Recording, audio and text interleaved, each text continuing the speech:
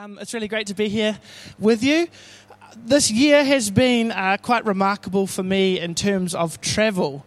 I am not a particularly strong travel enthusiast, but there has been our trip to Tonga, which we've talked about quite a lot. And before that, I actually had the great opportunity to go to a family wedding in Arizona. Anna's cousins have made several trips over here, and so it was our chance to pay them back a bit, but also have some fun and go and see Anna's cousin getting married. And we got to go to this lavish wedding at this opulent country club. I'd never been to one of those, but they exist. They're just like the movies. So there was like the lifeguard, the volleyball court, the amazing, expensive golf course. There was everything there. And we also got to go on a road trip in a 2018 Dodge Caravan. There were two of those. It's like a really sort of fancy minivan. And that was something that had been organised by Anna's auntie and uncle. And it was a real blessing to us because travelling with our little baby was hard work. And it meant that we could have some cool adventure time without much of the effort. New Zealand is a green country. You fly in from anywhere and it is green. We maybe have the monopoly on green, right? But Arizona and Utah, they have got the red. They have got all of the reds. They've got the yellow red, the pink red, the red red, the dark red. Maybe Luke will throw up some of the little invitations to see how red it was on the screen behind me. And there were so many reds on the very aptly named National Scenic Byway number 14 that was part of our road trip. It was an unremarkable name of a road, but an amazing and remarkable scenery and countryside that we got to experience. And one of the stops on our road trip was at a place called Zion National Park in Utah. And that was remarkable. It was truly amazing to see such a foreign and different and wonderful and beautiful scenery. And it transported me straight into the movie 127 Hours. Can I get it like I've seen that? I'm familiar with the name. So the movie is about a guy called Aaron Rolston. He's very adept, very quick, very skilled in the outdoors. He is confident, and maybe he's too confident and cavalier. And it's based on a true story. He travels out into the depths of what is called Blue Canyon National Park. There's so many canyons. We went to the Grand Canyon, which is amazing and can only really be taken in by actually being there to see it. But there are a lot of canyons. I didn't realize. There's canyons everywhere, and they've all got names. Anyway, this guy is traveling and just having his outdoor fun, and he takes some risks. He slides down this little cool water slide thing in the movie, and he manages to trip and fall, and he falls in this like what's called a slot canyon, which is a very narrow one, and his arm gets wedged between a boulder and the side of the canyon, and he is stuck. And this is like a little bit of a gruesome, maybe a little bit risky story for a Sunday morning, but in order to free himself, he tries everything. He waits for help, but his arm begins to become poisoned, and it is killing him. And so he's got a little blunt multi-tool that this is a true story, he manages to go through and cut his own arm off to free himself. And it's a miraculous and brave and amazing story, and maybe everybody who watches it says, you put yourself in that could I do that or not sort of situation. But, his arm was definitely amazingly important and useful to him. But in that moment, it was killing him, and it was the thing that was holding him back and the thing that had him trapped. And it was quite obvious. That's quite an obvious example. He's physically trapped by his physical arm. But I want to talk this morning about the things that trap us and the things and the thoughts and the habits that hold us just as stuck as Aaron Rolston was stuck by his arm. There is a greater level of freedom and understanding in God than we have now, amen? And by identifying where we are stuck, we can have a richer, freer, more full life of faith.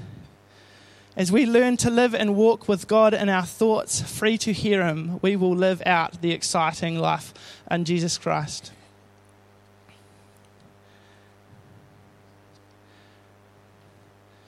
Make some room. Every morning, as part of, this isn't mine, but there we go.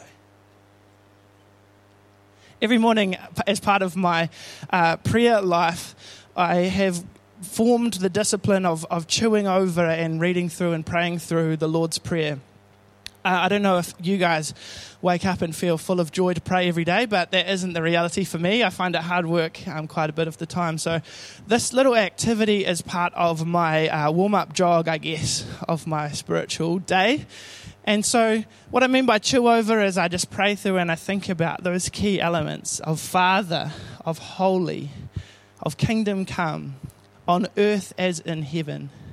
Daily bread, my needs. I've got needs. I've got loads of needs. And I get to often forgive me, my trespasses. And after that, I sort of whiz off because it's sort of, anyway, I realized that I had been just whizzing through the second part. I sort of thought, yeah, no, I'm pretty good at forgiveness. I'm definitely fine on that regard. I've forgiven all of the other people as I have been forgiven. And I felt challenged by God about this recently, and I began to think, I'm pretty, God, would you show to me, what it is? Where have I just whizzed over things? And I actually surfaced this pretty strong, pretty big grudge that I had been holding that I didn't realize. And the reason that I think that I didn't realize it is because I thought about it quite often, almost all of the time.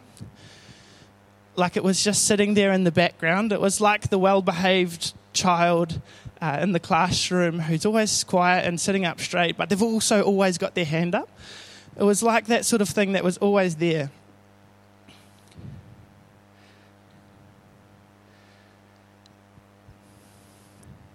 And the grudge was about an injustice that I felt. And it sounded like one of those, I can't believe they haven't type things. I can't believe they haven't type thoughts. We need our imagination to be free, to be able to hear from God, to follow after him. And whenever I was in this loop of thinking about this particular issue, it was like I had a layer of glad wrap over my thoughts, and that everything was just contained within this particular thought. I could complain to God when I was thinking about this, but I couldn't move on. And that brings me to Colossians 3, verses 2 and 3. And as a quick explanation, I'm reading from the Voice Bible translation this morning. And that's kind of maybe a modern sort of message type idea that they have put it into. They've added some more of the interest type of words, a bit like the Amplified Bible, where it gives you more of an explanation and it's a bit storyified. So I just wanted to read from Colossians 3 this morning, which says, "So it comes down to this. Since you have been raised with the Anointed One, the liberating King, set your mind on heaven above. The Anointed is there, seated at God's right hand. Stay focused on what's above, not on earthly things, because your old life is dead and gone.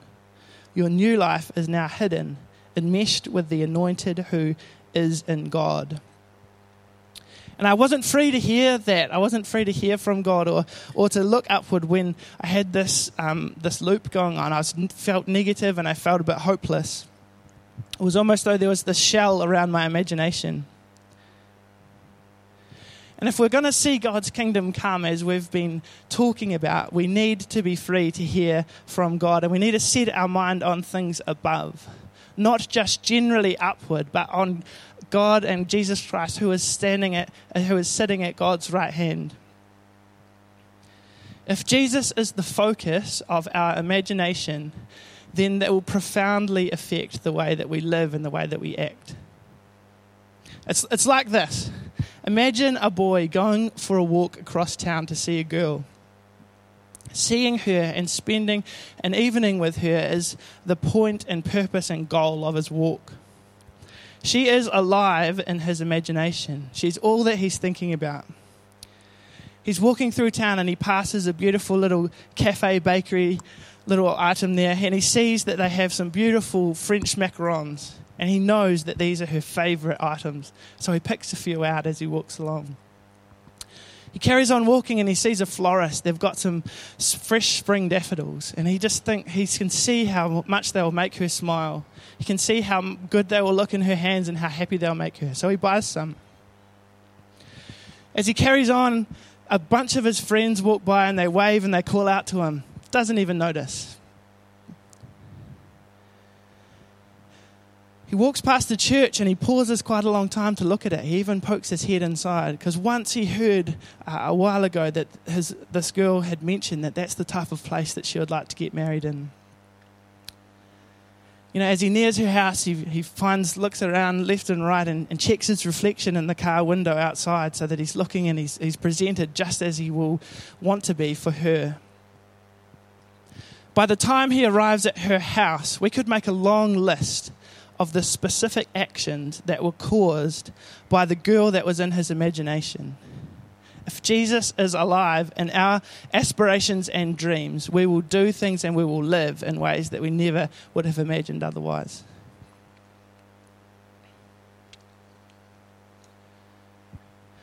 Jesus used a lot of plain talk in his stories. You know, wine at a wedding, fish with fishermen, water at a well, lost sheep, lost coins. And he tells a number of wheat stories, and there are a number of wheat stories throughout the whole Bible. Wheat is food. It's edible. It's delicious. You know, gluten does amazing things. Donuts, for example, just one of the many amazing things. And we talked about this as we went through Psalm 1 and frequency, that a lot of the stories that involve wheat also involve chaff. And chaff is the rubbish that floats away or is removed during the milling or the threshing process. And the chaff is the husk or the part of the wheat germ that we can't eat. We want to be people who are free of chaff. We want to be people who are edible for the world. Amen? In Psalm 4 it says this, verses 6 to 8, crowds of disheartened people ask, who can show us what is good? Let your brilliant face shine upon us, O Eternal One, that we may know the undeniable answer. You have filled me with joy, and happiness has risen in my heart. Great delight and unrivaled joy, even more than when bread abounds and wine flows freely. Do you want to show people with your life that you know what's good? Do you want to show people that you're living in joy and that God has brought you joy and peace? I do. I want to be edible for the world. And sometimes the things that we hold on to, like this grudge that I found, like our pain and like our hurts, they steal our joy. And they mean that we're shaded or shielded and we're not actually reflecting God. We're not reflecting His face shining on us. One of these wheat stories in the New Testament is about keeping the rules. And it goes like this. It's from Mark 2. Jesus is Lord of the Sabbath. One Sabbath, Jesus was going through the grain fields, and as his disciples walked along, they began to pick some heads of grain. The Pharisees said to him, "Look, why are they doing what is unlawful on the Sabbath?" He answered, "Have you never read what David did when he and his companions were hungry and in need? In the days of Abiathar the high priest, he entered the house of God and ate the consecrated bread, which is lawful only for priests to eat. And he also gave some to his companions. Then he said to them, the Sabbath was made for man, not man for the Sabbath. So the Son of Man is Lord, even of the Sabbath."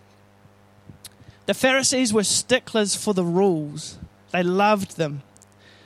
They lived out an intricate, demanding keeping of the law that filled them with pride. And they lived out a keeping of the law that was wholly external. Jesus and his disciples picking grain was work, and work was against the rules. And you know those times, sometimes you learn something about someone and it totally gives you a brand new insight into why they perhaps react a certain way, or why they're scared of a certain thing, or why they feel really challenged by stuff that it looks like they could easily do. I had one of those, you have like an aha moment that explains like, oh, that's causing a bit of their behavior. There it is. And I recently had one of those learning moments about the Pharisees, because I had never heard a single creditworthy, reasonable thing or good thing about anything that they had done. So between 300 and 200 years before Christ, the Pharisees were responsible for saving Judaism and the Jewish religious part of their nation from capitulating before the worldwide influence of Greek thought. Which this project that was started by Alexander the Great was to conquer the world and to convert the whole world to the Greek philosophy, language, and understanding. And this, broadly speaking, generalizing, the Greek thought said, which is also known as Hellenism, if you want to Google it up, they believed that the physical world was transitory and evil, that the spiritual world was eternal and good, and that humans were the ultimate source of truth and authority. And the Greeks were amazingly successful at converting people to their set of beliefs. They used their gymnasiums, the Olympic Games, and their language to convert the world to their philosophy, and it did deliver prosperity. Against this worldview, a small group of strict adherents realized that whatever the benefits in terms of prosperity and that sort of thing and peace that was offered, it wasn't in keeping the law. It wasn't in line with the law of Moses. And it had nothing to do with God, and so they didn't want a bar of it. And through strictness of behavior and steadfast keeping to the law of Moses, they were able to resist the Greek influence, the small group of Pharisees, not the whole of the Jewish nation. And they resisted to the point where these peace-loving philosophical Greeks resorted to force to try and bring them into line with their what they believed. The rules and behaviors of the Pharisees were essential in saving the religion. But the thing was, and I think the reason that Jesus is always having a go at, he was ruthless toward the Pharisees, was that 200 or so years later, they had lost God in it. The rules no longer served the purpose, and they instead were a burden of immense weight rather than serving a God-loving purpose. And I think sometimes our lives are exactly the same. We develop habits and patterns and ways, essentially to keep ourselves safe. You know, maybe when we're younger, we're in an unsafe situation at school. So we learn, and we need a bodyguard, so we learn to get angry or we learn to explode at people to keep ourselves safe. Or maybe we learn to stew on things or out-silence all the competition, and that keeps us protected. And in the short term, it works. In the short term, these things help us to have a bodyguard that does protect us. But over time, if we fail to notice that we don't need them anymore and that there are better ways, what was once a bodyguard does turn into and transform into a prison guard, which keeps us trapped in that behavior and in that thinking. You know, sometimes this chaff, this coating, this shell has become really hard and reinforced and cemented over years and years. And I want to invite us this morning to be a people who are becoming unstuck. Is that cool? Because it's a hard and it's a brave thing to do. Giving up on hurts isn't just giving up on hurts. It also leaves us vulnerable. How can I begin to forgive and to reconcile with my family if that has been the reason that I've given for why my life doesn't look the way that I thought and hoped that it would look like? If I've gotten so used to self-pity that it's actually become a comfort and something that I enjoy wallowing in, what am I going to do if I don't have that anymore? If I can't blame my situation on someone else, I'm going to have to take responsibility for it. And I've got 4 suggestions of ways that we can be people who are becoming unstuck. And the first and the biggest is that becoming unstuck means walking together with others. We need people to speak into our lives. We need perspectives. We need to truly let people in to how we're going. You know, one of the precious memories from our recent trip to Tonga was when Thomas put his hand up and he said, "Hey, in our group time, I need courage."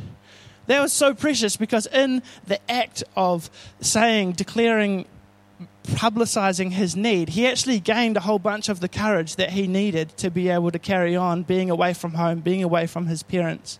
And over the next couple of days, I saw him take ground that I can't see him ever giving back. Several years ago, I met up with a really good friend, and he had some extremely hard stuff to share with me. It was so hard that he had written it out on paper by hand so that he would be able to say what he wanted to say because of all of the emotion wrapped up in the situation. And as he said it, and as we talked it through, and as we've carried on talking about it, he has said that act of sharing broke the power of this thing over his whole life. It's amazing.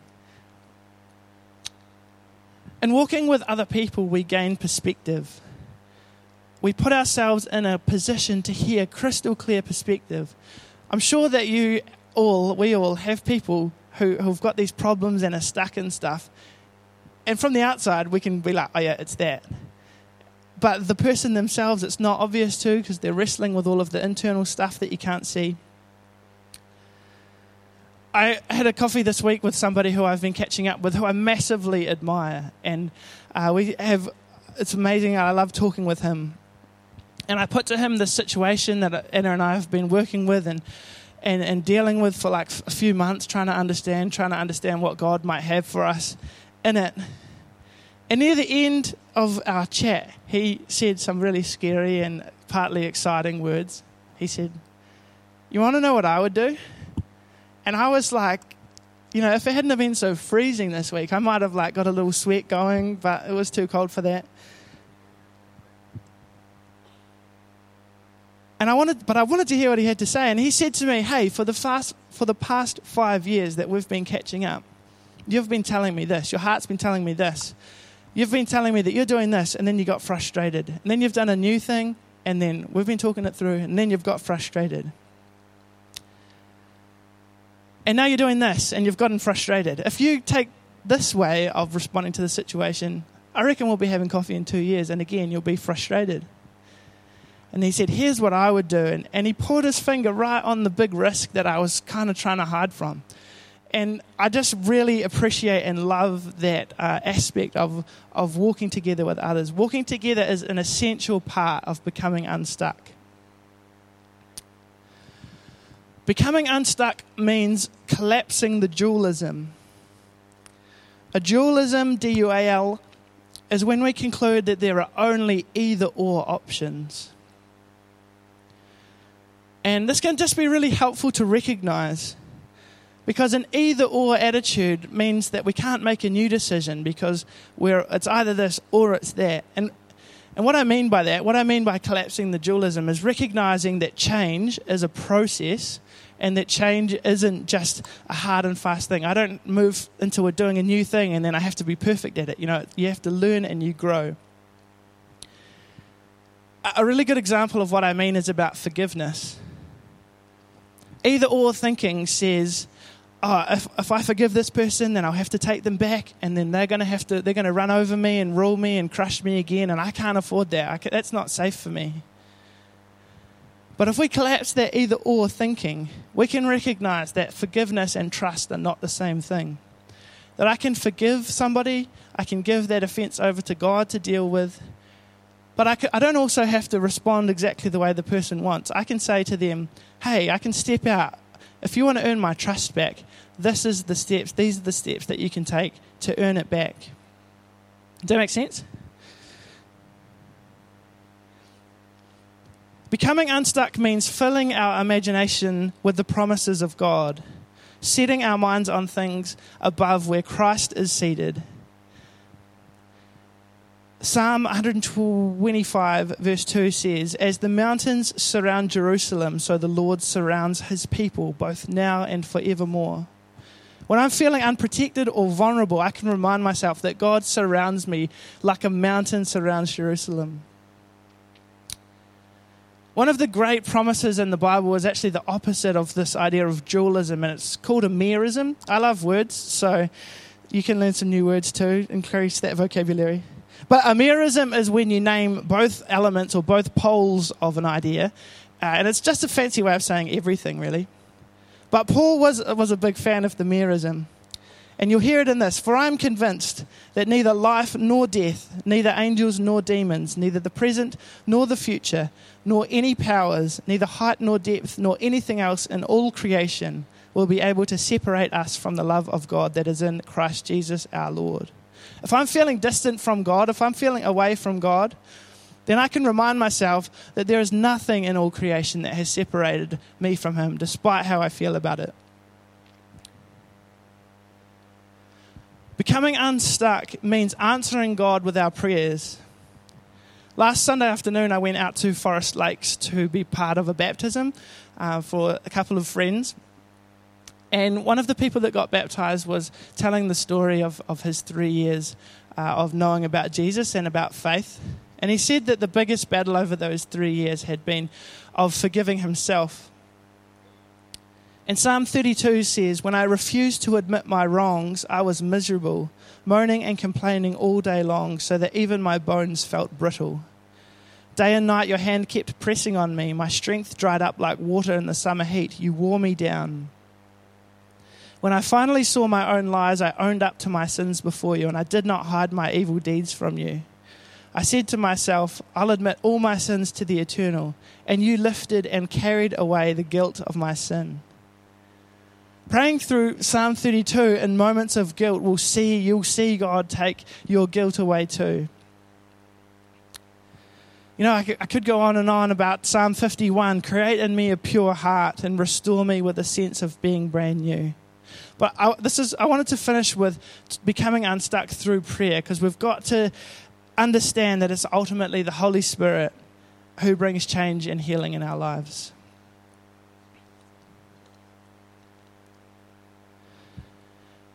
Our imagination and our thought life are vital assets in living well. We need to be free and open and focused on Christ, who is sitting at the right hand of God. When that is the focus of our imagination, He will show up in our lives and cause us to live in a way that brings so much joy and shows the world what is good. In order to do this, we need to surface and deal with the stuff that we've been holding on to.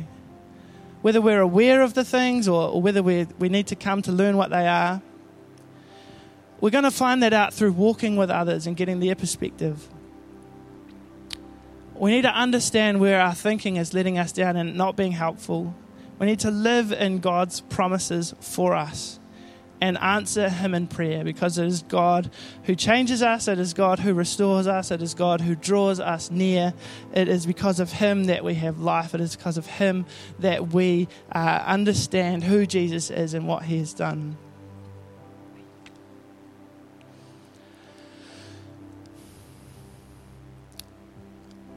I want to invite us today to answer what God has been speaking to us. And with the importance of walking together, I'm going to invite us to participate in a little risk, a little act of living of faith. And I want to invite all of us to pray, to find someone else in your row or someone that you're comfortable with. And I invite you to pray together for one of three prayers. If God has been putting His finger on something in your life and you're happy to share it, I invite you to say that, ask the person who you're with to pray for that for you and to share that burden together. It doesn't mean spilling your guts, it doesn't mean going over the top, but just getting started on talking about that with somebody else. If there's nothing that's come to mind so far, then I just invite you to ask someone to pray for you. Hey, God, would you show me what it is that's holding me back? Would you show me the things that I'm stuck in?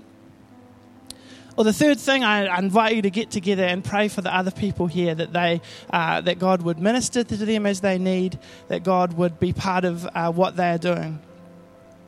Is that cool? I want to give you permission to say no. You can be strong and say, hey, thanks for the offer. I'm just going to sit here this time. You can say, hey, I'm not really ready to pray, but I'd love to stand here and listen with you. But I just invite everybody to stand or to turn to the person that they're with and be part of this walking with others, to be part of this active life of living in faith. And we're going to, after a few minutes, we'll get Bruce McKevitt to come and pray and close things off. But please take this invitation now to share with, to share what God's been speaking to you about.